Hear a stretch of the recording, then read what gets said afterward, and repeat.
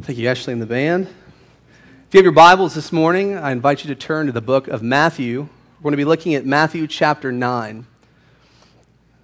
While you're turning there, I'd like to just take the opportunity to thank Pastor Mike and the elders of this church for entrusting me with this pulpit to be preaching here. It's encouraging for the past few months to have been here and to establish a relationship with the pastors. It's been encouraging also to see quite a few people that I grew up with as members of this church who have been radically transformed in light of the gospel. Many of them are spreading the gospel to different nations. Many of them have answered a call to the gospel ministry, and it's very encouraging. One of those people that it's encouraging to have reconnected with is Jimmy Black, the Black family. Jimmy Black was my 7th grade Sunday school teacher. And I remember as the years progressed and I was sensing a call to ministry, Jimmy was one of the first people who came to my house and prayed over me. He gave me a Strong's Concordance and just gave me a lot of encouraging words. And so it's just wonderful to reconnect with him and see what God's doing in their lives, and Miss Debbie as well.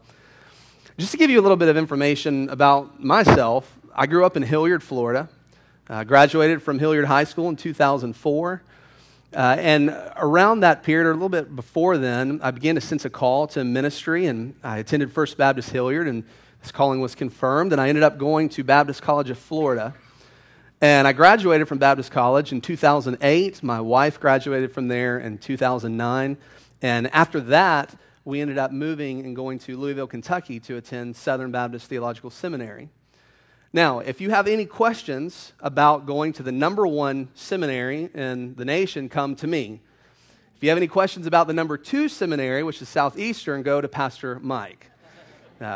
I'm just kidding. Southeastern's a great school, but it is number 2. It's definitely.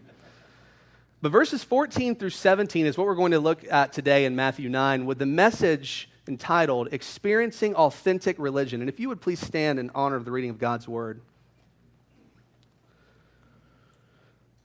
Beginning in verse 14, Matthew writes, "Then the disciples of John came to him saying, 'Why do we and the Pharisees fast, but your disciples do not fast?' And Jesus said to them, 'Can the wedding guests mourn as long as the bridegroom is with them? The days will come when the bridegroom is taken away from them, and then they will fast. No one puts a piece of unshrunk cloth on an old garment, for the patch tears away from the garment, and a worse tear is made. Neither is new wine put into old wineskins. If it is, the skins burst, and the wine is spilled, and the skins are destroyed. But new wine is put into fresh wineskins, and so both are preserved.'" Let's pray. Father God, we thank you for the word that you have revealed through the scriptures. We know, God, that in light of this word, that it is alive, it is true, and I pray, God, that you would get me out of the way and you would communicate this gospel and this message to those whom you would draw. For it's in Christ's name I pray. Amen. You may be seated. As we begin this morning, I want you to think about what's taking place every Sunday across the globe. I want you to think about the number of pastors and preachers who are preaching the gospel. In many of those churches, the gospel is being faithfully proclaimed. Celebration is a prime example every week of the gospel being interpreted correctly and soundly. But unfortunately for many other churches, the gospel is entirely disconnected from the message. So for some of these pastors, they're simply in search of a spiritual nugget with hopes that they could one day possibly inspire the congregation. They have to be politically correct in order to not offend. For other congregations, the pastor stands up, and you begin to see that in light of how he's preaching, he understands the Bible as simply a handbook of do's and don'ts. And he points at the congregation, and he threatens them with eternal hell, fire, and brimstone if they don't get right. Sadly, many Christians and pastors today have failed to understand that the Bible is a grand story. This story progressively unfolds as God works throughout history. So think about the scriptures for a moment. In the beginning, God creates the heavens and the earth. God creates a kingdom, and in this kingdom, he establishes it in the midst of a garden where Adam and Eve are to enjoy the direct fellowship with God. And in this kingdom, God gives Adam and Eve the responsibility of exercising dominion in this kingdom. But of course, we know what takes place. We know what happens. Rebellion sets in. Sin enters the world. So God removes the kingdom that he had originally intended from this garden. He removes the direct fellowship that they had experienced. And Adam and Eve are banished from the garden. So you think to yourselves, well, God must be done with mankind. But that's not what happens, does it? In Genesis 3:15, God announces the very first proclamation of the gospel. He says that from Eve's offspring would come one who would put an end to sin and death, who would give a death blow to the very one who would introduce, or who had introduced sin, that is Satan himself. So as the story progresses, as it unfolds, you have God revealing himself to Abraham, this descendant of Eve, and he says, Abraham, from you all the nations will be blessed. From your descendants, they will become as numerous as the stars. And we see that this nation is none other than Israel. We see that redemption is initiated as he calls a people to himself. And so, just when you think as they're delivered from Egypt, they're experiencing the blessings and the love and the mercy of God, you would think that everything would get better, but it doesn't. Sin continues to enter, and sin continues to be evident, even in the lives of the people of God who had been revealed or who had experienced the revelation of God. But in his mercy, we see that he establishes the law. Through Moses, by God, he gives it to the people. And he says, this is who I am. I am holy, and my expectation of you is to be holy. You are to keep this law. Of course, we see that as the temple is erected, as we see that an altar is built, that sacrifices are the focus. The sacrificial system is focusing on the fact that forgiveness of sins must be met. But in these sins, in order to experience forgiveness, blood must be poured out. So you see God's mercy over and over again. You would think that a light bulb would go off, but it doesn't. And so God sends prophets to warn them of the judgment that would come, but he also says that even though there is judgment, there will be a remnant of people that I will keep to myself in order for the promise that I had made in Genesis chapter 3 to continue, in order for it to eventually be revealed. So he sends different prophets. One of those prophets is Isaiah, and Isaiah describes this offspring of Eve as a king. He also describes the offspring as a suffering servant. And what we see is that Isaiah begins to describe that Jesus, this offspring, would be born of a virgin. His name would be Wonderful Counselor, Mighty God, Eternal Father, and the government would rest on his shoulders. When we get to the New Testament, we see that this seed arrives, that this king comes. And what he does through his death and through his resurrection changes everything. God keeps his promise, and the message of what the king has accomplished spreads throughout the world. And in fact, it spreads throughout the world to this very day. The theme that we see from Scripture, in light of this grand story, is that God seeks to establish his reign from heaven to earth, from creation to new creation, and it's accomplished through Jesus Christ. Everything from Genesis to Revelation, every page is about Christ. That's why every message must be about Christ. The Gospel of Matthew is focused upon this revelation. As we come to this book that we are diving into today, we see that Jesus is this long-awaited Messiah. And as he begins his gospel, we find that in the very first verse, Matthew identifies Jesus as such. He says, this is the genealogy of Jesus, the Messiah, the son of David, the son of Abraham. And then Matthew begins in verse 2 to describe that Jesus is the fulfillment of what God had promised in Genesis 3. So really the way to understand it then is, as Genesis says, in the beginning, God created the heavens and the earth. Matthew is saying, in the beginning, Christ was already in mind. That as God has been providentially working throughout history in order for this seed to arrive, and he has done so. So as the chapters progress, as Matthew reveals that prophecy after prophecy has been fulfilled through Christ, he talks about the fact that Jesus is born of a virgin. He talks about the fact that the Messiah would come from Bethlehem. He talks about Mary and Joseph having to flee with Jesus to Egypt, that Jesus would be a Nazarene, that a prophet would come and prepare the people for this Jesus, which was who? John the Baptist. All of these things are being fulfilled. And then he says that Jesus was baptized and the Spirit descends upon him like a dove. That is, it anoints him, just as the Spirit had anointed particular people with specific tasks in the Old Testament. Then in chapter 4, you see that Jesus goes through the wilderness temptations. For 40 days, he's in the wilderness. And it's very similar to what happened to Israel, yet theirs, of course, was for 40 years. However, Jesus never sins. And what he's revealing is that this offspring, this seed of Christ, that he is the true Israel. So all of these stories and accounts of Jesus were written so that the Jews would believe, so that the Gentiles would believe that this was the one who would most certainly come. And he begins his ministry in chapter 4 and verse 17. And he says this as he begins to preach: "Repent, for the kingdom of heaven is near." So at this point, Jesus begins calling his disciples.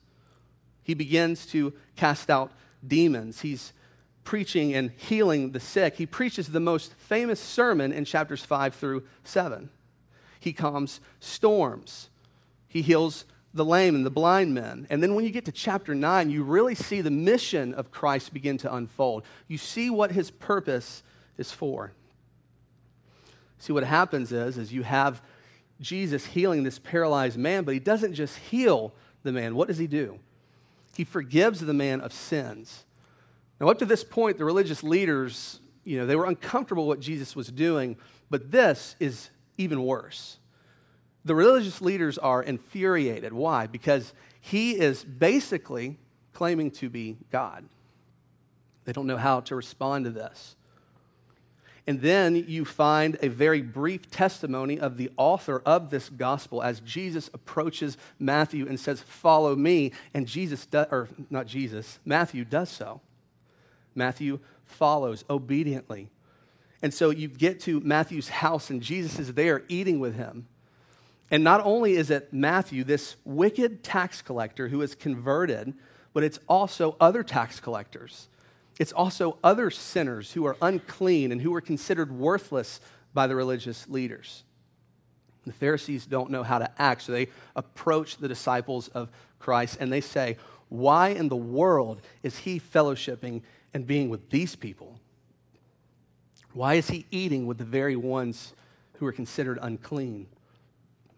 And Jesus, of course, hearing this, says in verses 12 through 14, "It's not the healthy who need a doctor, but the sick. But go and learn what this means. I desire mercy, not sacrifice.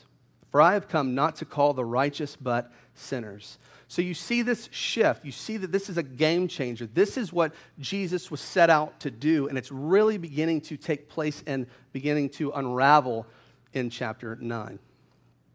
And as we arrive at our text, we see how the story has been building up. We see the language of the kingdom of God, that it is arriving through Christ, and yet it's very different from what the leaders and the Jews had expected.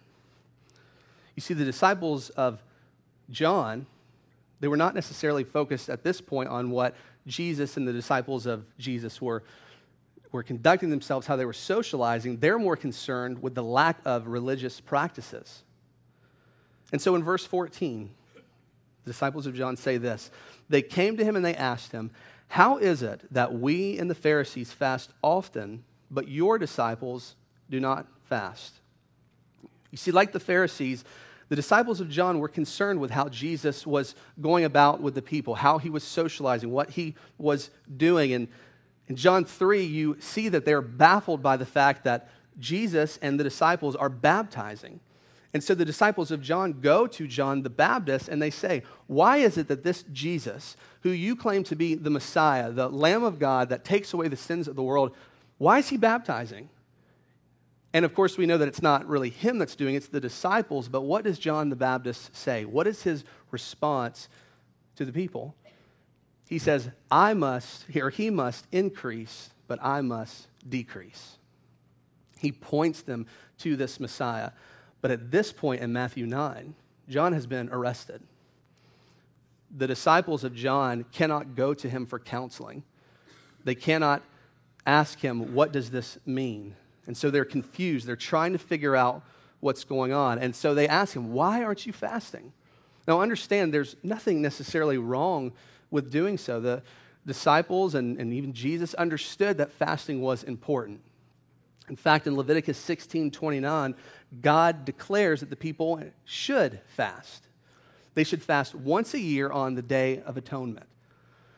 But as the years have progressed, and as the law has now had all of these added traditions, the Pharisees and the religious leaders say, not only are you called to fast once a year, but you should fast twice a week.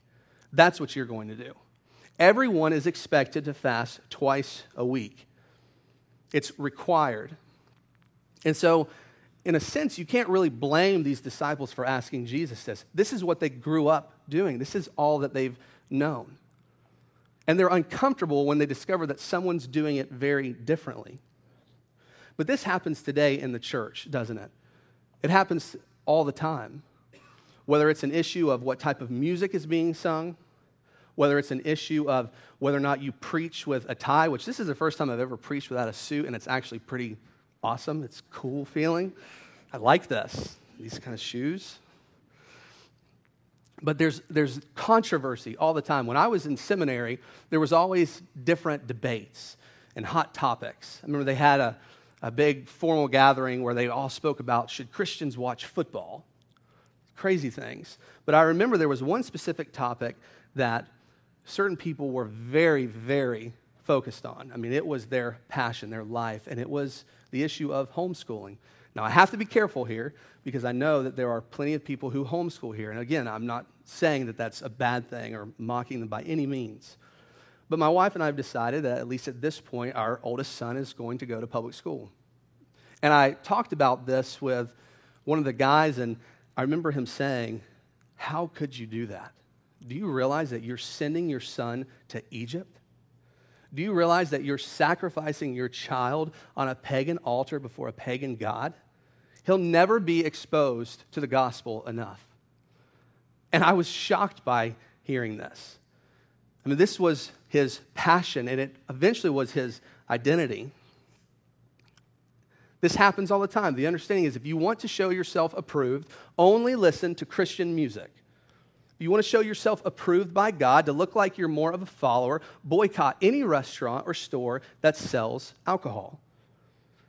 When I was in college, and there's a lot of experiences that I have of this. When I was in college, I was a server at Olive Garden.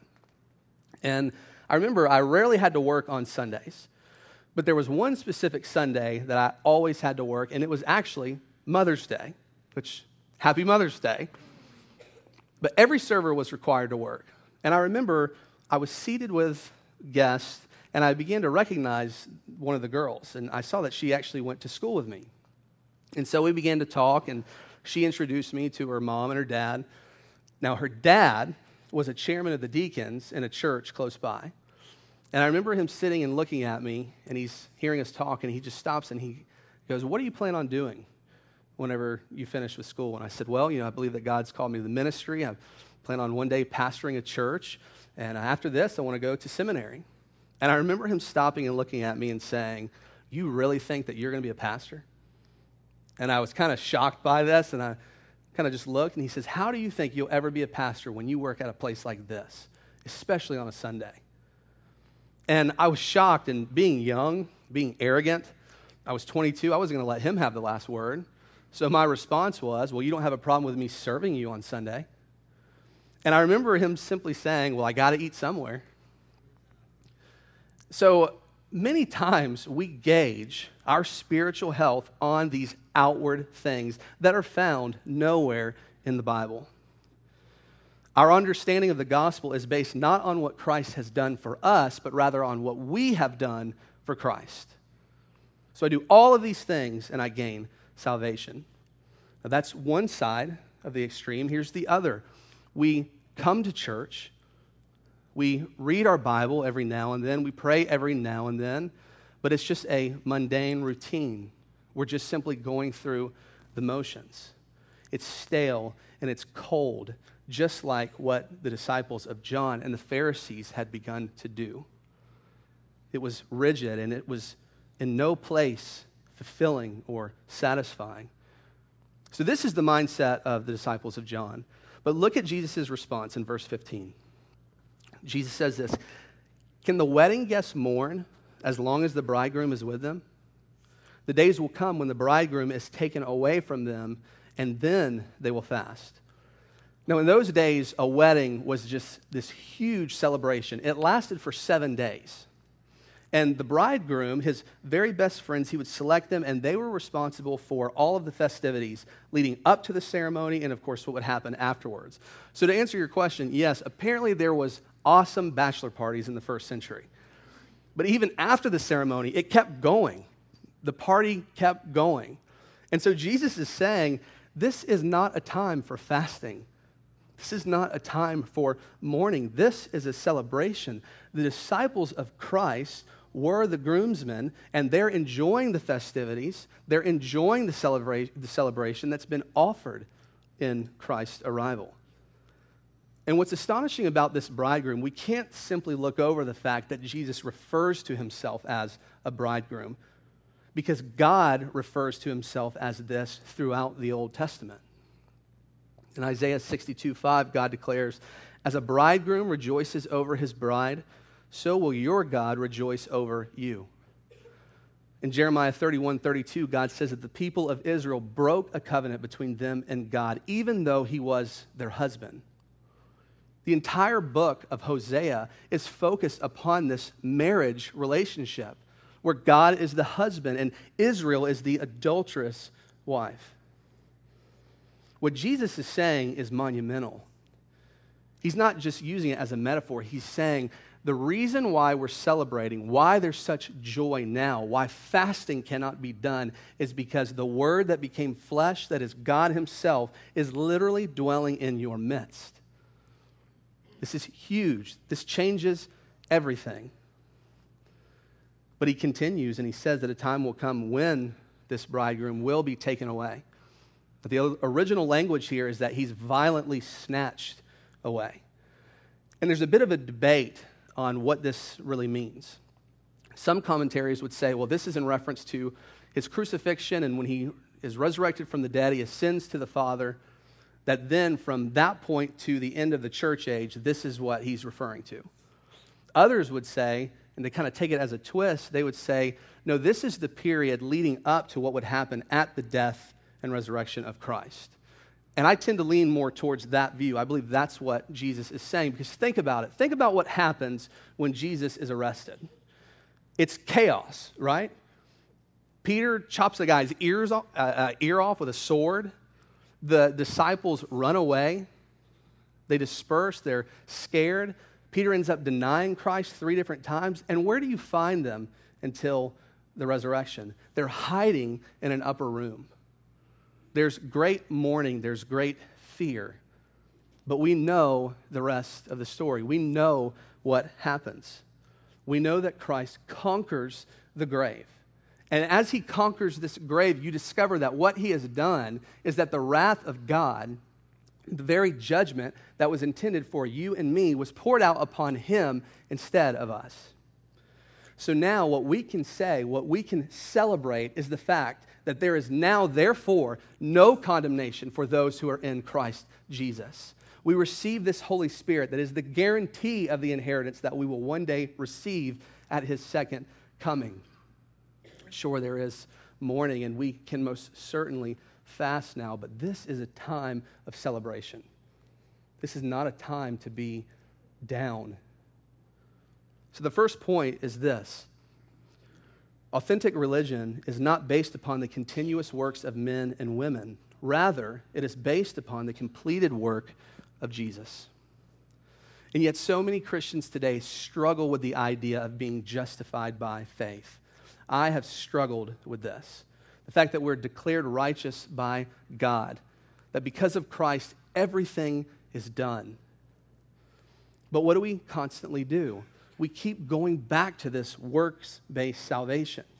If I could just be a little bit more like Jesus, then he would approve of me. If I could just read the Bible a little bit more, if I could just pray a little bit more, then he would be approved. Now, understand, I'm not saying that there's not fruit in your lives. There's most certainly fruit in the believer's life. But it's not because you're trying to earn your salvation. It's the overflowing, the outpouring of what Christ has already done. This is what compels you to serve others and to be obedient to Christ. The disciples of John and the Pharisees were focused on the external. Jesus was focused on the internal. And what's next are these two illustrations that show the difference between this rigid Judaic system versus the followers of Christ. Notice first, Jesus says in verse 16, "No one sews a patch of unshrunk cloth on an old garment, for the patch will pull away from the garment, making the tear worse." Now, during those days, cloth was made of wool or linen. So when you washed the garment, when it was exposed to water, the material would shrink. So Jesus is saying, if you put this new material, this new linen on this old garment, what's going to happen? Not only is it going to shrink, it's going to tear it apart. It's going to be ruined. And what Jesus is literally saying to these disciples is that in light of your religious practices, in light of you focusing on these external things, there's no way that I can fit into your so-called religion. I won't fit. But then he continues with the next illustration. Look at verse 17. He says, "Neither do people pour new wine into old wineskins. If they do, the skins will burst. The wine will run out, and the wineskins will be ruined. No, they pour new wine into new wineskins, and so both are preserved." Now, some of you are thinking, wineskins?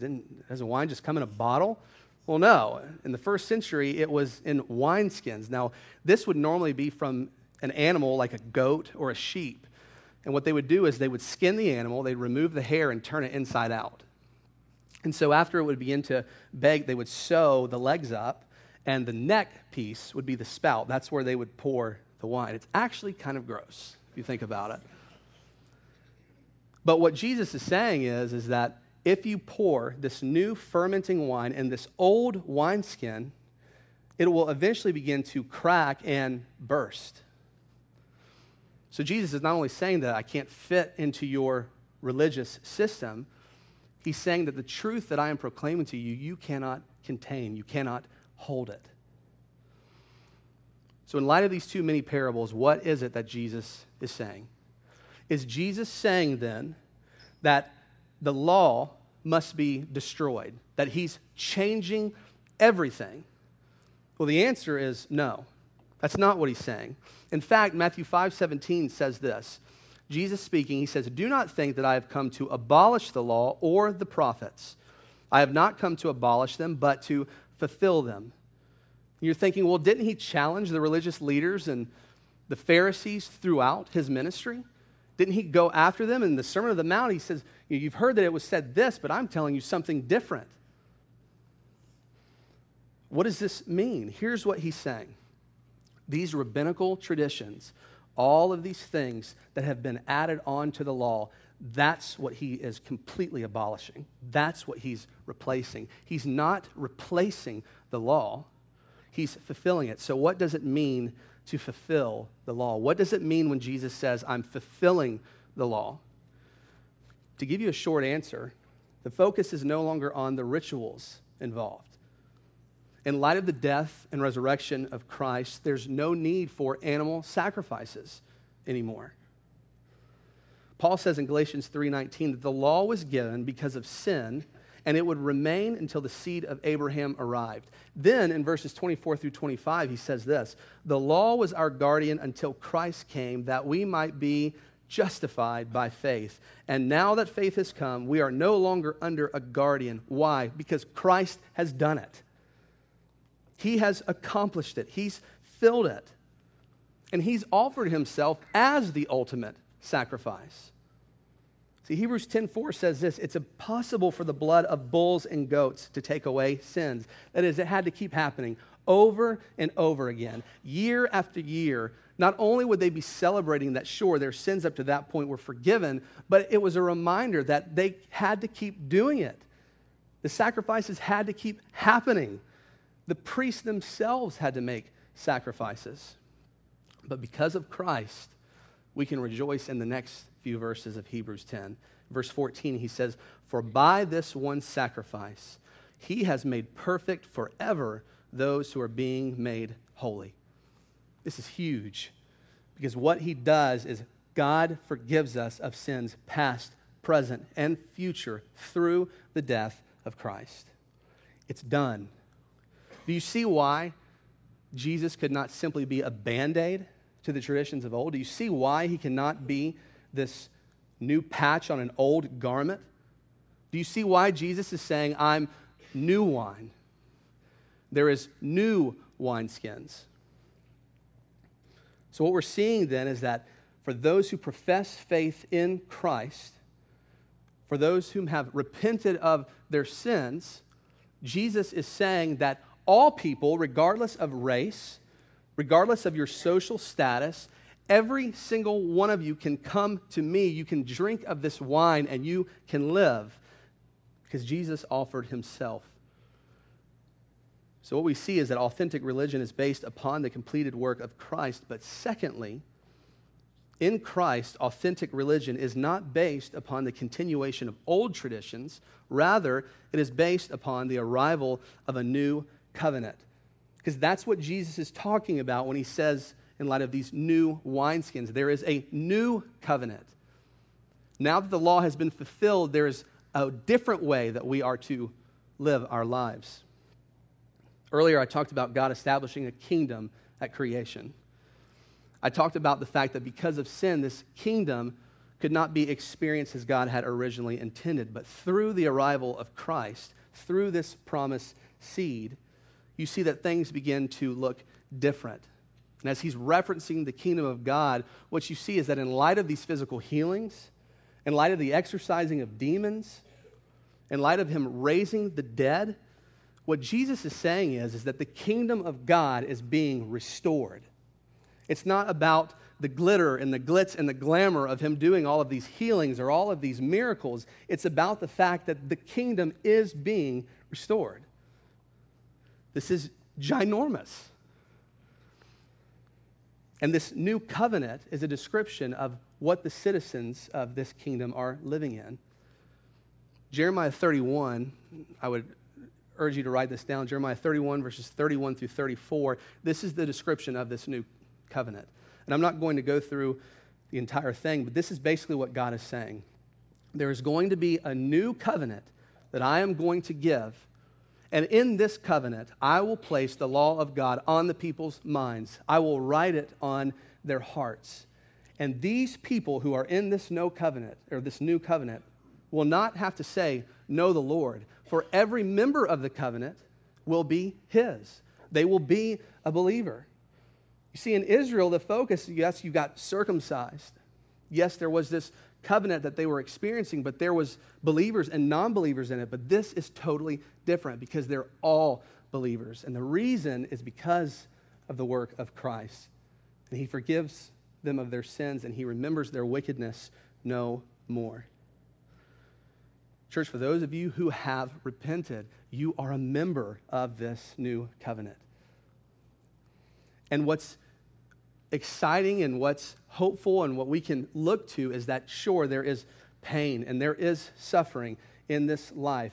This kingdom has not been fully restored yet, but the time will come when Christ, the bridegroom, will rip the heavens open. The clouds will be open, and he will return to fetch his bride. And at that point, you will experience redemption at its completion, because the kingdom of God will be fully restored. It is a place where a child will play at the den of a cobra and a calf will lie with a lion. There will be peace. There will be this kingdom fully revealed as God had intended. So in light of all of this, what are we to do? How does this apply to us? When crafting sermons, you have to answer the question, so what? How does this apply? I believe that there are three things specifically that we can do with this, and they're very quick. The first one is this. Jesus is calling us to forsake legalism. We have to forsake legalism. One writer puts it this way. The gospel is not about the sacrifices we make for Jesus. It's about the sacrifice Jesus made for us. Modern legalism is no different than what the religious leaders did in the first century and even prior to that. And it is incompatible with Christianity, with authentic religion. Secondly, Jesus is calling us to embrace freedom. Now understand, when I say this, I'm not saying that because you're a believer, you simply profess faith and now you can live however you want. We see that all the time. That's not what I'm saying. What I'm saying is that because of his work, because of this new covenant, the bondage of slavery, that is sin, that has remained on our lives for so long is no longer the case. And because of that, we can freely serve Christ. We can freely come to him and share the good news of Christ. Because of what he has done, we can freely rest in him. Thirdly, Jesus is calling us to share this message. And this church has been a phenomenal testimony to answering that call as a missional church. This church, understand there are millions of people across this globe who are practicing in a dead religion that brings no hope, no life. The focus is simply this: pray this many times, meditate this many times, empty yourselves, rid yourself of desires this many times, and then you will have satisfaction. And that's not the case because the void grows deeper and it grows wider. Some of you this morning have been desperately seeking God's approval on your own. You think to yourselves, as long as I'm doing good, it's all good. That one day Christ will allow me to enter into heaven. Church, understand there are many good people with good intentions who are in hell to this very day. We have to understand that.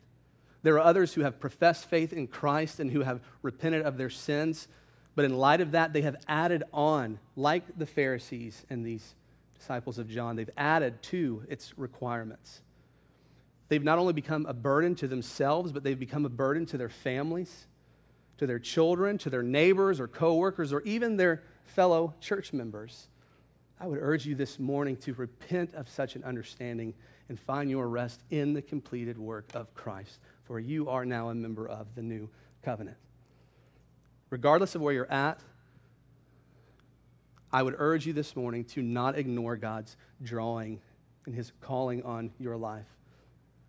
I would urge you to rest in the completed work of Christ, for that is the only way you will ever experience authentic religion. Let's pray.